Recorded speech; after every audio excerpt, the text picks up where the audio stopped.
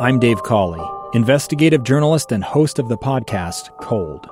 Don't miss Cold's new Season 3, where I look into the unsolved disappearance of Sheree Warren, a woman last seen leaving her job at a Salt Lake City office in 1985. Police cast suspicion on Sheree's estranged husband and boyfriend, but never made any arrests or recovered Sheree's remains. Find Cold Season 3, The Search for Sheree, anywhere you get your podcasts. Welcome back to Live Mike. I'm Lee Lonsberry. It's just after 2 o'clock, meaning that it is time to return to this recurring segment here on this program, the top 2 stories at 2. The top 2 stories that I predict you might this very evening, when you find yourself sitting around the kitchen table with your family, chowing down on some Friday evening dinner, this might be what could inform the topics of conversation, some of the things I see as pretty impactful to our community and maybe even your home. The first one, an announcement which came earlier this morning from state epidemiologist Dr. Angela Dunn, and it has to do with that UK variant of COVID-19. Now, before I go any further, let me remind you that Dr. Dunn has previously said that this variant's going to make it here to within our state's borders. And when we got the first reports of it making it here to the United States from Colorado, the epidemiologist there, plus I believe the governor, went to great lengths to point out, hey, you know what? Just because we found it here doesn't mean that it's not elsewhere, okay?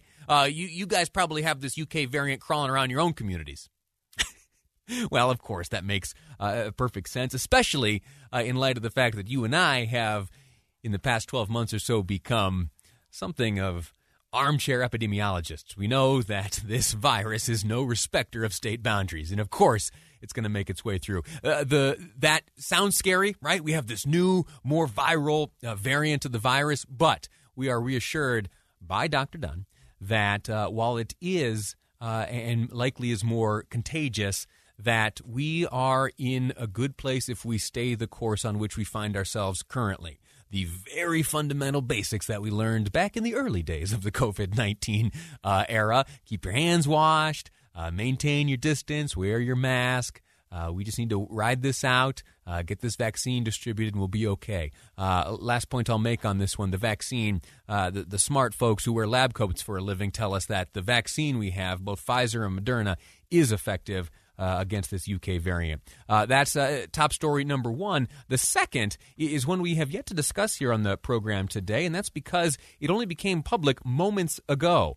And it comes via the newsroom of the Church of Jesus Christ of Latter-day Saints. The headline reads, "Church leaders condemn violence and lawless behavior during times of unrest." A message from the First Presidency and Quorum of the 12 Apostles of the Church of Jesus Christ of Latter-day Saints.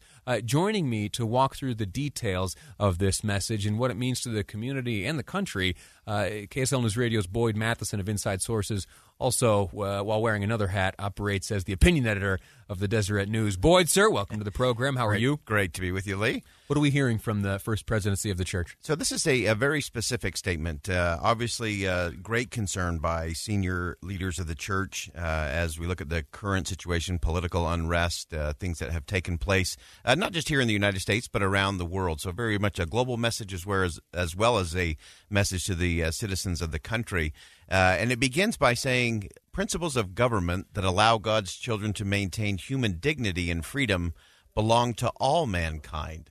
I think that's a very interesting and powerful statement there, and to whom those really belong to. No group, no political party, no faction of anything owns that. The statement goes on to say, with great concern, we observe the political and cultural divisions in the United States and around the world. We condemn violence and lawless behavior, including the recent violence in Washington, D.C., and any suggestions of further violence. While the Church of Jesus Christ of Latter-day Saints is neutral in matters of party politics, we remind our members, whatever their individual political views, to be united in our commitment to the Savior Jesus Christ and his teachings. As his followers, we should treat one another and all of God's children with respect, dignity, and love. No political or other affiliation should supersede that covenant and sacred responsibility. So a lot of calls to actions there. And then they conclude by saying, we urge all people to remember the precious and fragile nature of freedom and peace.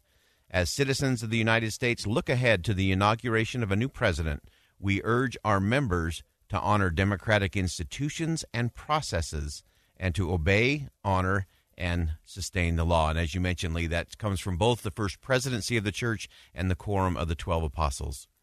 Statements like this, messages like this, in response to events in our community, they don't come every day. Yeah. And you know, I have a little bit of a behind-the-scenes sense of how things works. It takes a great deal to assemble this body and to communicate in this fashion so directly. What sets this era apart, this chapter of history apart, thus necessitating and qualifying for appropriate time to share a message like this? Yeah, I think it is a time. I think it is a call from these 15 world religious leaders to weigh in on the unrest and recognizing that nobody owns those things. That freedom, that liberty is all dependent on our ability to come together. So it's kind of an interesting thing in terms of civility. It's also a call to diversity and respecting and valuing the differences that we have. I think that's an important thing. Imagine that discussion in our nation's capital or other capital cities around the world. And then also this call for unity. And I also love the fact the church, of course, is always very specific in terms of nonpartisan, that they don't play in party politics. And they really play to this idea that oneness is not sameness. That it's as we value our diversity, that's the unity. When you talk about out of many one, it is valuing the diversity. So I love the fact that this says, yeah, we are all different, and regardless of whatever your political views are, we have to be one if we're going to stand as a nation, but also in societies, in our communities. And whether that's a community here in Salt Lake City or that's a community somewhere around the world, those same principles apply.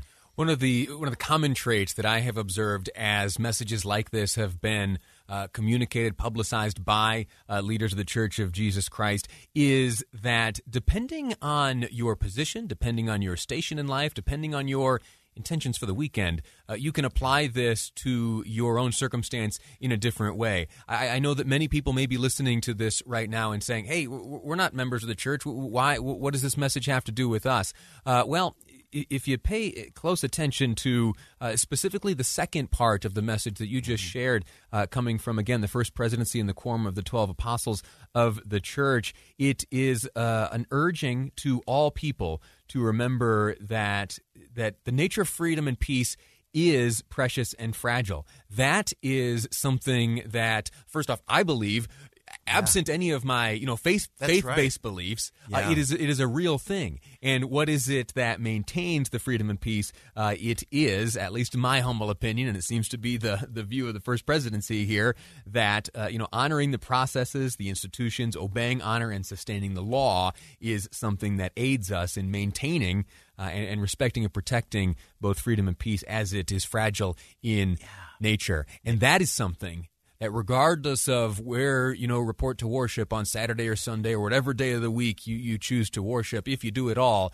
that remains true. That's right. This was really a call to the world as much as it was a call to the members of the Church of Jesus Christ. And I think back, I was in Detroit back in 2019 when President Russell M. Nelson spoke at the NAACP annual convention. And he finished with something that I kind of hear echoes of in this statement today. He challenged everyone, regardless of their faith or faith tradition. He said that it's a time for us to be arm in arm and shoulder to shoulder. May we strive to lift our brothers and sisters everywhere in every way we can. And then he finished with this: the world will never be the same. And I think on a weekend like this, where threats and ideas of unrest in America and, again, other capital cities around the world, where that is still prevalent, where we have an inauguration coming up next week, we have Martin Luther King Jr. Day on Monday.